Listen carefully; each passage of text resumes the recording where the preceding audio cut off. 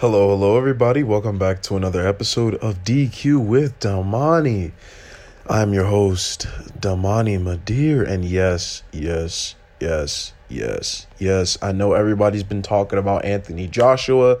I know everybody's been talking about Emmanuel Navarrete and Oscar Valdez, Dennis the Menace, but we really need to talk about Alycia Baumgardner. Oh man, there's just so much that's been going down, and I'm really itching to talk about it. So let's get straight into it. So to me, it really seems like Anthony Joshua can't seem to avoid the critics. I don't know what's going on with AJ, man. What's wrong with all the haters? Despite knocking out Robert Helenius in impressionable fashion, yes, he left a lasting impression on both the crowd and me. Impressive fashion in the 7th round. People still somehow have returned to the comparison narrative between himself and the Bronze Bomber, one of the GOATs of the modern era, Deontay Wilder. Of course, if you have been following my show since the very beginning, you know that I watched Wilder cleanly destroy Robert Helenius with only 3 punches thrown in the first round. It is still one of the most spectacular knockouts I have ever seen, and I cannot stress that enough. However, completely discrediting his performance as taking too long is just disrespectful. I don't know how people can verbally hear that Anthony Joshua, in his own corner to Derrick James, was having trouble with landing the right hand and still coming out to claim that his performance was nothing compared to Deontay Wilder's. The entire boxing world knows that Deontay Wilder is a right-hand specialist, to the point where many people even said that Wilder's only credible weapon against his opposition was his right hand. Obviously, there have been some weird narratives spread by even weirder people, but it's hard to disagree when the masses and sometimes even the promotions themselves perpetuate these narratives with the way they talk about fighters from time to time. I cannot stress enough. Once again, I cannot stress this all to you enough, how wild and borderline delusional it is to completely violate Anthony Joshua's performance and to even try to compare it to Deontay Wilder's. We know that Joshua is a quote-unquote complete boxer, and you know for a fact that I'm going to keep it 100 in this episode. I ain't going to cap. Ain't no cap in my rap, that's for sure. Joshua has a jab, plenty of body shots, a beautiful cross, and an uppercut that has, for some reason or another, become rare to see. Wilder is a puncher, not a boxer. Once again, Deontay Wilder is a puncher. He typically only aims for the head, and he doesn't throw as many jabs as he used to, preferring to rely on powerful straight shots or clubbing hooks that have added plenty of names to his lengthy resume. It is a dangerous game to play for Deontay Wilder, and it showed against Tyson Fury each time they fought. Joshua only lost against Alexander Usyk because he made the severe mistake of not fighting at his size, which is common amongst all of Usyk's opponents who were listed larger than him on the tail of the tape. Joshua fought on the inside, which gave Usyk access to easy punches and eventually a points victory. Both men have tendencies that are risky in the ring, but they fight much differently. So why does there need to be constant comparisons? I'm not getting it. The math is not mathing. Showtime Sean Porter, one of my favorite fighters, as always. Shout out to Showtime. His age-old theory of styles make fights has never been wrong. So why are there people trying to mark up Joshua's performance against Wilder's? It's so nonsensical that it almost makes me forget that boxing fans are real people with real thoughts. These are actual human beings going on social media, actual human beings coming on to shows like this, just saying the most outlandish things ever. It is crazy to me. You could put a bunch of these nuts on a Netflix special, and I promise you 100% it would be better comedy than Andrew Schultz. Yeah, so circling back to the beginning of the show, Alycia Baumgardner is in trouble, y'all. She is in big trouble. The sports world was rocked with news that Alycia Baumgardner tested positive for the performance-enhancing drugs mesterolone and methinolone. I, for one, was completely distraught when I heard the reports a few days ago, but I'm not sure how seriously we could take these allegations. The frequency at which fighters have been testing positive for performance-enhancing drugs from Matchroom and DAZN has been sus. I don't care how many people are going to come out and say, oh, but it's just the zone. But no. Look at all the people who have come out with these adverse findings in their tests. We had one guy from Showtime PBC, a singular person. 3 to 4 people this year have been from the Zone or Matchroom. Even last year, it's getting crazy. I already spoke my mind on the Conor Benn situation in the first episode of this show. The first ever episode, I spoke my mind on it. And I don't think that it's out of the question to assume he's innocent at this point in time. And continuously claiming that Conor Benn took steroids is just a lie. Of course, I afford Alycia Baumgardner the same luxury. I keep the same energy across the board. But only because of the shady histories of the labs affiliated with these promotions, as well as the testing agencies themselves. UCAD, USADA, and VADA haven't had the best reputation in the recent years. Probably the last 10 years, the last decade, all 3 of these testing agencies have kind of been falling off the wayside. USADA, they ended up getting exposed by Yoel Romero in 2017 for falsely handing him a sanctioning fee, which led to him winning a $26 million lawsuit. They said, oh, well, we found adverse findings in the A, B, C, D, E, F, G sample, so we're going to suspend you for 6 months. And Yoel is like, wait, y'all are suspending me for steroids that I didn't even take?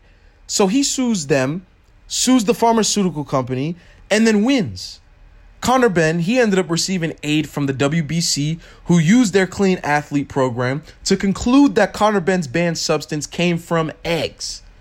Whether or not you agree with the WBC's findings is personal preference, but Benn went further to say that of the 3 samples he submitted, the lab disappeared with 1, a singular urine test, mishandling and tainting the testing procedure. Alycia Baumgardner is in the exact same situation. Don't let Eddie Hearn and all of these other promoters and all the guys on social media, don't let these guys with the money, keep in mind, these guys have the money in their pockets. Don't let them fool you. Do not. The true question for Alycia Baumgardner is whether or not she'll take the same route Yoel Romero did and hit the court to clear her name and be financially compensated for having her reputation and relationship with important figures in boxing ruined. I really do not like the way things have rolled out with Baumgardner this week, and I hope that she is able to defend herself effectively. That ESPN did report. It says Baumgardner has tested positive July 12th, but her test results on July 15th and 16th both came back limpio, a.k.a. clean. And there was also a test in June that was clean as well. June 16th was reported. Yeah, So if you just heard that from Nestor, you would completely understand why this makes no sense. This isn't a case of, oh, she failed 3 tests back to back to back. Oh, she did this and then no. She passed the test all the way back in June, passes 2 of the tests in July, but for some reason, the middle test not only did it disappear and take 9 days to process, she tested positive on this same test. So something is not right. Something is not adding up. It is not making sense. And I've been saying this for a long time. When situations do not make sense and it seems too good to be true, then it most definitely is. There is absolutely no way that Alycia Baumgardner took a performance-enhancing drug or several performance-enhancing drugs like these labs claim, which isn't even a real certified lab, by the way. We ended up finding that out, too. That lab is kind of sus, but hey, we're not here for the conspiracy theories. We're here for the facts. And the facts are she tested positive for 1 test that magically disappeared and did not take the usual amount of time to process. The same exact thing happened to Conor Benn. Why are these labs taking so long to process these tests? We know that something is going down. There has to be tampering of some sort happening behind the scenes. And this is exactly what Jessica McCaskill references in her own interview. On the topic of Jessica McCaskill, she ended up speaking up. I love seeing black women supporting other black women. She decided to stand up and risk her career. And even now, she was hit with a cease and desist letter from Matchroom and Eddie Hearn. On that same topic, Jessica McCaskill, the current unified, undisputed champion in her own welterweight class, chimed in on the situation. According to McCaskill, the case goes a lot deeper than the general public knows. It involves Matchroom, VADA, and the labs that VADA uses. McCaskill speaks right now. Go ahead and roll that. With Rick, I left him at the bar real quick. I was like, I got to get on and support Alycia. I told her I support her.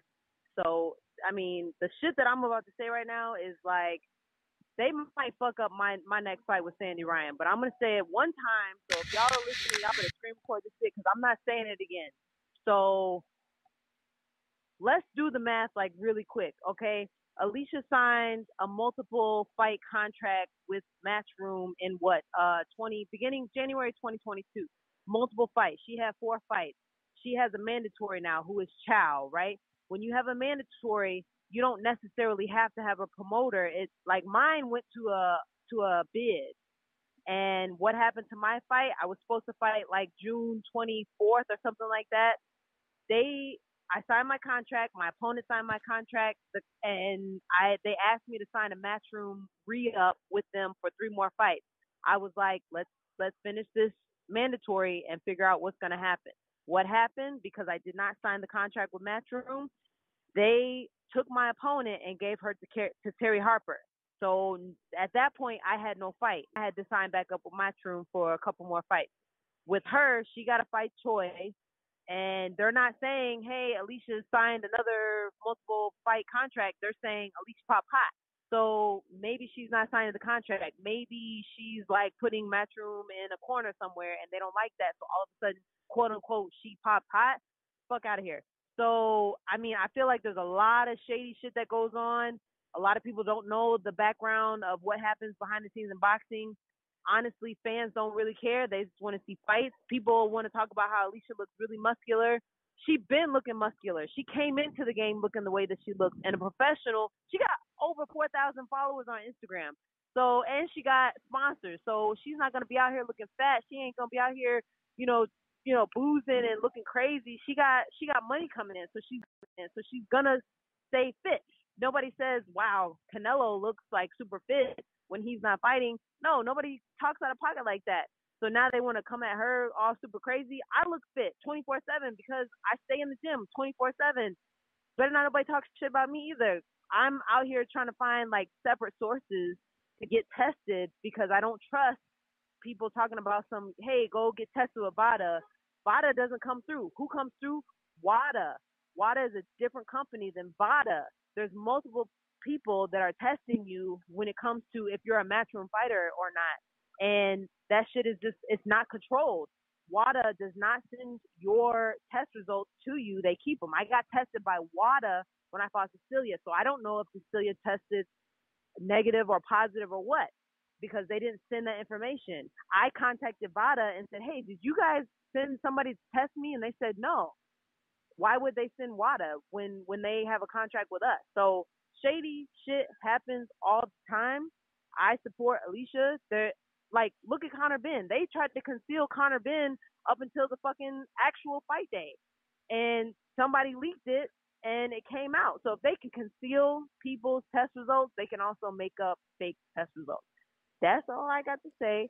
I'm not repeating it. So, as you pretty much just heard, the testing and the business contracts go hand in hand. Contracts with the boxers, contracts with the labs and testing agencies, all of it has to do with money. Money is exchanging hands, and we are all aware of this. It is a lot safer to get private testing done by a private lab than risk getting cooked. Somebody cue the AB. He got his ass cooked. He got cooked. Adrian, you didn't go down like that, huh? He got cooked. By your potential promotion. It is a sad reality that combat sports athletes have to face. It's the reality. This is the world that we live in right now. This is 2023. Corruption is something that these athletes have to carefully really, not even tiptoe. It's more like you're playing a game of hide and seek from this corruption. Seeing as how easily someone could go from signing $1 million contract to being put on ice to having all these crazy rumors being spread about you to it's just a whole lot of ridiculous statements that are being thrown from all sides. And it's really, really difficult for the average person to be able to discern, okay, this is what Matchroom is saying, this is what the fighter is saying, this is what the testing agency has said, or maybe the testing agency hasn't said anything at all.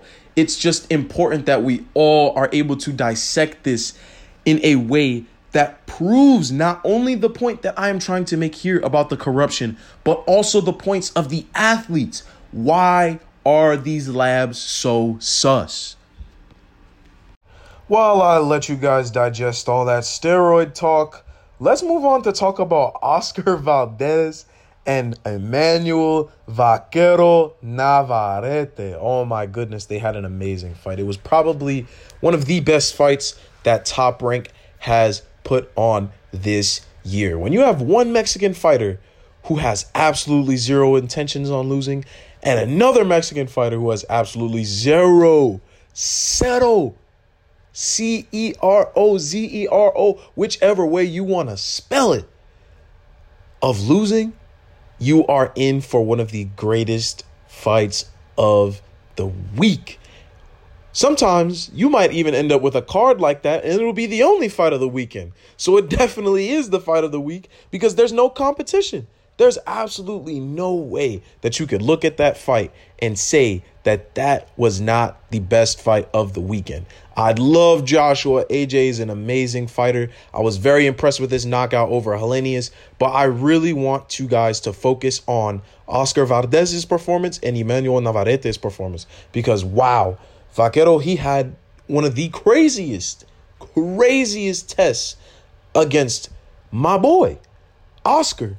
And Oscar, he is one of those fighters who has fought pretty much all the competition in his weight class. He's achieved championships. He's really put his foot in that door and said, you know what? I am not going to get taken out of any sort of conversation for a championship just because I lost to Shakur. Shakur is arguably one of the greatest out right now. So I personally think that it's a little unfair that people were trying to count him out and say, oh, well, Vaquero's going to cook you. Even though he did kind of get cooked, he still was landing bombs on him. So many people were talking trash about Oscar Valdez, whether it was his loss from Shakur or the whole fake tea situation that was happening a couple of years back in Canelo's camp. It's just really disheartening to see that. And then once again, like we have seen several times this year, such as with Stephen Fulton, after he lost, all of a sudden, we love you, Valdez, we love you. Where was this love before? You were just talking trash last week during the press conference. I'm telling you, boxing fans sometimes, it's a mixed bag. You're either going to get people who are delusional, like the folks I just described, or you're going to get mad heads who fully understand the difficulties of coming into a world title fight. And sometimes not even a title fight. It could be a tune-up. And these guys will still be ungrateful and disrespectful and talk about the guy's last loss or how their last performance wasn't that great. Let him live. And yes, he did perform well against Navarrete. So everybody who talked trash still got blown up. They still got blown up. So it didn't really make much sense either way. For Valdez, it was really a mixture of different shots. I would say that his shot selection and variety is what definitely gave him the edge in the fight. Now, if this were any other opponent in the division, I could see Valdez taking the W. I could definitely see him taking the W. But the reason that he lost was because Vaquero was more active. Emmanuel Navarrete is one of the most physically active fighters in the ring. He's going to throw punches from the most unorthodox positions just to land them. He was throwing uppercuts from long range and still somehow landing them against Valdez. It was amazing. It was truly a work of art seeing Navarrete perform like that in such a way that really displays like, yo, you guys are still not getting the bigger picture. You guys still aren't getting it yet. I can shoot from anywhere and still land. I'm the master in this ring, and you have absolutely zero idea what you're going to do against me other than throw a winging shot, which is kind of what the fight devolved into in the final round. Of course, it is a championship fight. Valdez wanted to do everything that he could to prove to the judges like, yo, I'm still in this fight. Please give me some rounds. Please let me get this draw. Please let me get this draw. But naturally, that's what's going to happen at the end of a fight. You're going to have two guys who are just slugging it out. But across the entire first 10 rounds, Vaquero was controlling Valdez with ease. It was very easy to control Valdez, to carry him across the ring, to control the pace and the flow of the fight. And I promise you, if you watch it back, you will see exactly what I'm describing step by step. The ring generalship of Navarrete, which, as you know, I appreciate very much, is amazing. Ring generalship is one of my favorite things to see when I'm in a ring. If you can control that ring, control the four corners, control the perimeter, control the center of the ring, you are a world-class fighter. If you can do that without having to worry about your opponent throwing a counter or getting in close, you're able to keep them at the distance that you find appropriate, you're world-class. It's true, you're world-class. Because that is one of the most difficult things to do. To land a knockout shot, you need precision. Precision is a different level than ring generalship. Ring generalship, if you've seen any heavyweight fights, is difficult to achieve. Ring generalship, even at super middleweight, light middleweight, even down to the 120s, ring generalship is extremely difficult to maintain because your opponent is always going to be anticipating what your next move is. You always have to guess on top of what your opponent is going to do in response to you. You have to know what your opponent is going to do next. You're thinking 3 steps ahead of yourself. Ring generalship is impressive, and I want you all to please support Emmanuel Navarrete, especially after this impressive display against Oscar Valdez. Now, since I was able to discuss Navarrete's unique offense twice here on this show already, last week during the preview for the fight, and way back when he first won his world championship, we do have to talk. We need to talk. There needs to be a discussion surrounding what goes on in each man's camp. We know for a fact that the way Navarrete boxes, his coach is focused on variety. The punch variety is always going to be of the utmost importance to Navarrete. But for Valdez, it's very obvious that the Canelo camp, Eddie Reynoso, they are extremely focused on power punches, which is something that I've talked about several times on this show already. These guys are extremely diligent when it comes to training power punches, following through on these power punches, and adding power punches in combination. The issue with this specific type of training is that you forget head movement sometimes. You get so focused on biting down on your opponent, fully releasing that power, that you forget to take your head off the center line. Valdez had the situation in the bag in round 5, but the second he started dipping his head, he would get lit up by the uppercuts that I just described to you all a few minutes earlier.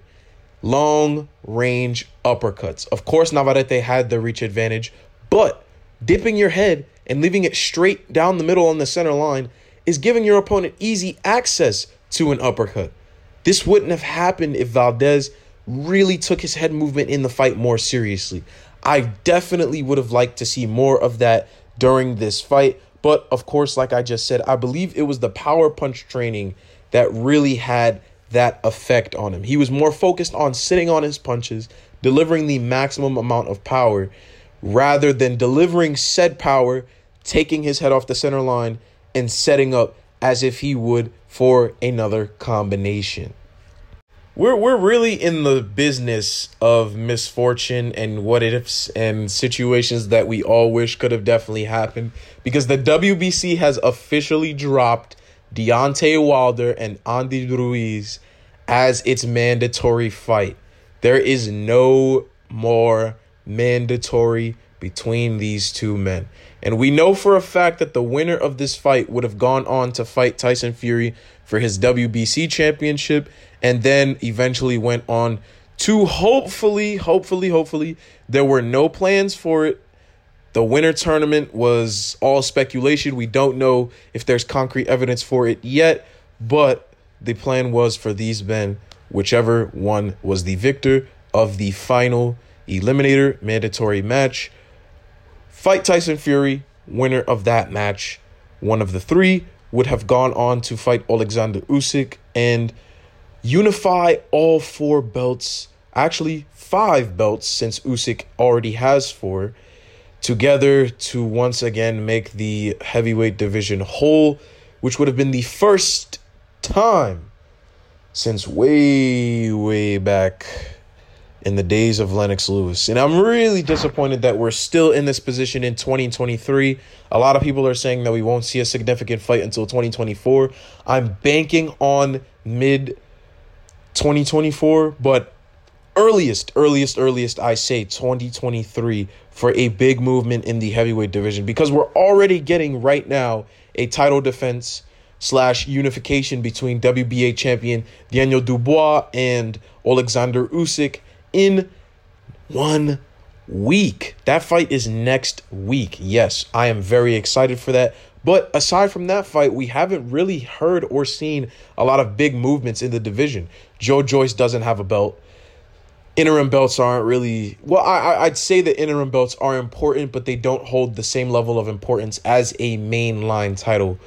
Let's just be honest here. I'm being completely factual. Everybody knows that the interim champion is up next, but the actual championship and the actual champion who holds 1, 4, or 5, whichever number of the belts, is the legitimate champion. However, we do have to remember that there has been huge talks for a fight between Anthony Joshua and Deontay Wilder. So I'm assuming that this news that just came out yesterday is related to the fact that Anthony Joshua just knocked out Robert Helenius. Andy Ruiz and Deontay Wilder were unable to come to a full contractual agreement after several weeks of negotiation and insults and back and forth that I've already covered on this show quite a few times. That would open up the possibility for Deontay Wilder and Anthony Joshua to negotiate along the lines, because we know, hey, Deontay Wilder's PBC Showtime. Anthony Joshua's a DAZN fighter, so either it's going to be a co-promotion or it's going to be one guy crossing over to the other, whether that's Joshua over to PBC or Deontay over to DAZN. It all really depends on what happens along the party lines. In this case, promotional lines, but party lines, everybody is used to hearing that. It's very strange that we still have to sit and wait for a heavyweight fight of this magnitude after so long. It's really frustrating to think about if you've been a fan of any of these men for a considerable period of time. It really gets agitating when you remember, like, yo, Deontay Wilder's been out for how long? Andy Ruiz, he beat Ortiz, beat Chris Arreola, and just ran off. What's going on with the heavyweight division? Tyson Fury, he just fought the same guy again. What's going on? We can't have any meaningful fights now? These guys should be mixing it in. There's no reason that we're still on hold. And it really shows that throughout the entire duration of this show's existence, I say the same thing every single week. No one cares about the heavyweight division anymore because the heavyweight division has become too stagnant. It's frozen. Everybody wants to fight everybody except the guys they're supposed to fight. The champions don't want to unify. The guys at the bottom are waiting to get their chance at a shot against the guy at the top, but that's not happening because the commissions don't want that to happen in the first place. And all the guys who are just barely breaking to the top, like I just mentioned, Zhile Zhang, Joe Joyce. These guys are like, yo, when's my time? When's my shot? I'm ranked. I got an interim belt. I got a little something. I want a regional title, domestic title. Where's my shot? Nothing is being worked out. Absolutely nothing. And I doubt that we're going to see any movement soon outside of Anthony Joshua and Deontay Wilder. Dennis the Menace McCann. If there's one thing about me, y'all already know I'm going to show love to Willow Hayden. And y'all know for a fact that I'm going to show love to my boy Dennis. But I do have to make this clear. If you do not think that man got robbed, you and I need to sit down and have a serious conversation. Because there's no way that you could watch that war and say that Baluta won. There's absolutely no way that our Romanian friend Baluta won. It's impossible. Impossible. He got knocked down cleanly twice. And the referee obviously wanted to give him the benefit of the doubt and say, oh, man, well, he didn't really get knocked down. It was a slip. Even though if you watch the footage back clearly, you could see Dennis clip him with a counter right hook. You can see it. It is so apparent that it's insane that ref even said that. He was flat on his back, and naturally, the ref is the final person, the last defense against saying you have either been knocked down or it was a slip, accidental headbutt, fouls, all of it, it comes down to the referee. But in this match, I do have to say that this referee made a serious lapse in judgment because that boy Baluta, he got sat down by that counter. There were so many times throughout the fight that I would give rounds to McCann and I'd say, you know what? This dude really has no defense against his counters. He really has no defense against them. He's just going to keep stepping forward, throwing the shots, and eating them as he comes inside. It's like his coaches didn't tell him, yo, this guy, this kid, this 22-year-old, he is a counterpuncher. He's going to light you up from the outside if you keep trying to come into his range. Once you're in this kid's punching range, you're going to get hurt. And that's exactly what happened to him. Now, there are people online who are going to be like, well, he got the damage, though. He did not get a single lick of damage out of that boy. If you watch the entire fight, all of the rounds that the fight went through, because if you watch the fight, you know that the fight didn't go all 10. He had an accidental clash of heads with him 2 times, both of which opened cuts on his head. So I don't know where people are getting this quote-unquote damage from because the damage came from a foul. Of course, it is accidental. Therefore, he did not have any points removed, but it is still a foul nonetheless. I don't see why people are starting to pick up this weird UFC narrative around boxers, especially when you consider that this sort of thing happens way more frequently than it does in boxing. The only thing that the UFC has over boxing is the eye pokes, because obviously there's no such thing as eye pokes in boxing. But regardless of all of that, it is just extremely strange to me how I scored the fight 6-4 in McCann's favor initially, because I'm like, you know what? If they go into the 10th, he's got the round. He's got the pace. He's got the aggression. He's starting to slow down a little bit, but he'll be able to finish out strong. So I would have scored it 6-4. I definitely would have scored it 6-4. Of course, we didn't make it that far, so I would say 5-4. Now, whether or not you agree, disagree, you have to keep it factual. Baluta came forward and got countered too many times. His defense off the step in was atrocious. Now, does Dennis have the same issue? Absolutely. Absolutely. There is no way that you could watch this fight and say that Dennis McCann is ready for the world level, because he is not. This fight really exposed just how much he and his team need to work on defense, especially when he's on the back foot throwing uppercuts, because he got rocked pretty badly in several exchanges. It wasn't as if he was just dancing around him and having fun. He did get hurt. I'd say, from my estimate, 3 times he was hurt. And of course, he hurt Baluta about 4. So they were trading on rocks, trading on shots, but Dennis's defense on the back foot was not good. It wasn't good.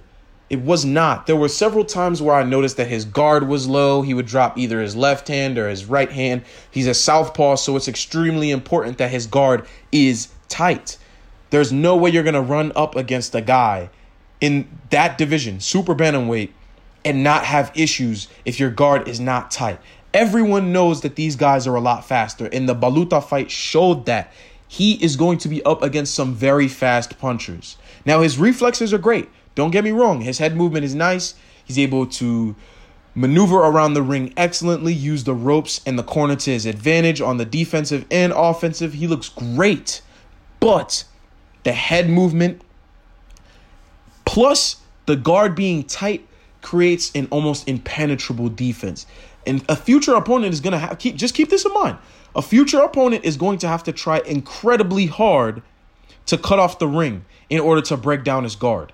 Because he moves very, very quickly. He's very fast on his feet. His footwork is excellent. And like I said already 2 times, head movement is impeccable. But the guard is the issue.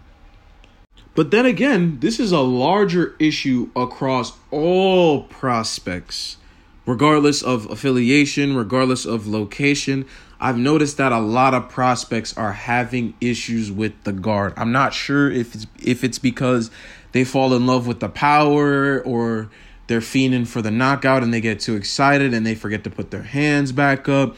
There are so many there are so many reasons why this could happen. Maybe the coaches just don't train it as well as they do with others. We had the exact same conversation about Oscar Valdez earlier. Certain coaches train certain things. Certain coaches will train power shots. Certain coaches will train combinations. Certain coaches will do both. They'll train combinations with power shots. Certain coaches will train footwork. Certain coaches will train head movement and footwork combined. Every coach has his own specific setup. Some coaches want their fighters to be all-rounders. Some coaches want their fighters to be defensive strikers. Some fighters have coaches who want them to be offensive strikers. There is a strong and solid variety of coaches around the world. But when it comes to these prospects, the one thing that is common across all of them is the guard. The orthodox prospects fell in love with keeping their left hand low. Southpaw prospects, they fell in love with keeping their right hand low. It's like everybody wants to be Roy Jones. I feel like this is the Roy Jones effect. You know how we had the Mayweather effect where every fighter wanted to do the shoulder roll and do all the angles and the playing around off the parry with the right hand and the left hand and the hook and the uppercut after rolling off of a shot.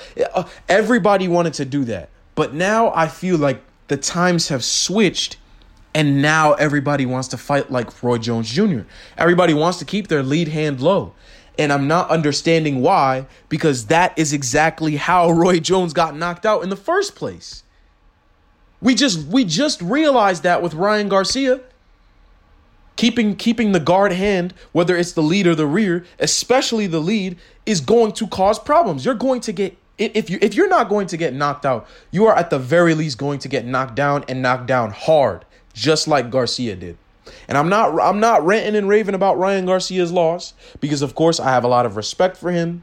I think that he really put on the best performance he could against Tank at that present moment in time. He just wasn't ready. So don't think that this is Ryan Garcia's slander. This is just me putting this all into perspective for you, my audience. These coaches need to start working on keeping their fighters' hands up, whether it's the lead or the rear. Tell these guys they're not Roy Jones. Please tell these prospects they're not Roy Jones Jr. Because when you run into a guy, whether they're world class or not, it could be a journeyman you'll run into. You will have significant issues. Significant. And it'll become very apparent when you fight these guys. And this is exactly what happened to Dennis McCann. So while he did have an excellent performance, I definitely think he was robbed of the win, even though it was a draw. B, he still needs to improve his guard. C, the main takeaways from this fight against Ionut Baluta are those three things. A, B, and C. Amazing work from Dennis McCann. But my boy, you got to start telling your coaches to keep them hands up. They need to start slapping y'all with the pads again after you drop them. We need these old school coaches back, man. I'm sure that you guys are really surprised by the fact that there is no major cards this weekend, except for UFC. There's always UFC 291. If you guys are very, very, very hype for Sugar Sean O'Malley versus the Yadman, Aljamain Sterling, we gotta see that fight come to a fitting conclusion. I don't want to see no disqualifications. I don't want to see no eye pokes. None of that. We need a knockout or a submission finish. And I'm hoping it goes to Sugar Sean. And I know a lot of y'all are going to be surprised. But Damani, aren't you a Yadman? Yes, I am. I'm big Yadman. I'm big Yadi. But I don't bangs with Aljamain, regardless of the fact that he's Yad, regardless of the fact that he's from New York, because of the way he got that W over Jan. I know it was mad long ago, but I'm one of those guys who just can't get over a freak win like that. Me personally, I just don't bangs with guys who take victories like that. Has he proven himself as a capable champion? I don't know, because even when he got to fight Jan again, he literally just sat on his back. So that's all up in the air for y'all to decide. But if you banging with Sugar Sean, make sure you leave me a thick review and comment in the comments section wherever you are watching this episode. Now, as for boxing, we do have a card on DAZN. We have Galal Yafai, we got Frank, we got Kane Baker versus Jordan Flynn, which is a rematch. These guys have been talking crazy. They've been chatting madwas on socials, so I know y'all are very excited for that one. Other than that, we don't really have much. Everything happened either earlier in the week or things just got shifted onto different dates. I'm sure you guys remember the Better Beeve verse. I hate even saying his name because I honestly don't think that he deserved the title shot, but it's still a title fight nonetheless. Calum Smith. That fight ended up getting moved, so we've got to wait till forever to see those two fight. But hey, I am just glad that I got to deliver you guys the news for this week, regardless of the canceled fights, regardless of the steroids, regardless of the lack of action this Saturday. I'm still eternally grateful to you all, my audience, and eternally grateful to the one above. Speaking of, if you are drinking, if you are partying, you are doing any sort of activity under the influence this weekend, please be safe. Watch your drinks. Don't drink and drive. Don't operate anything while you're impaired. Please. All of you, enjoy the fights this weekend. Be safe, and God bless.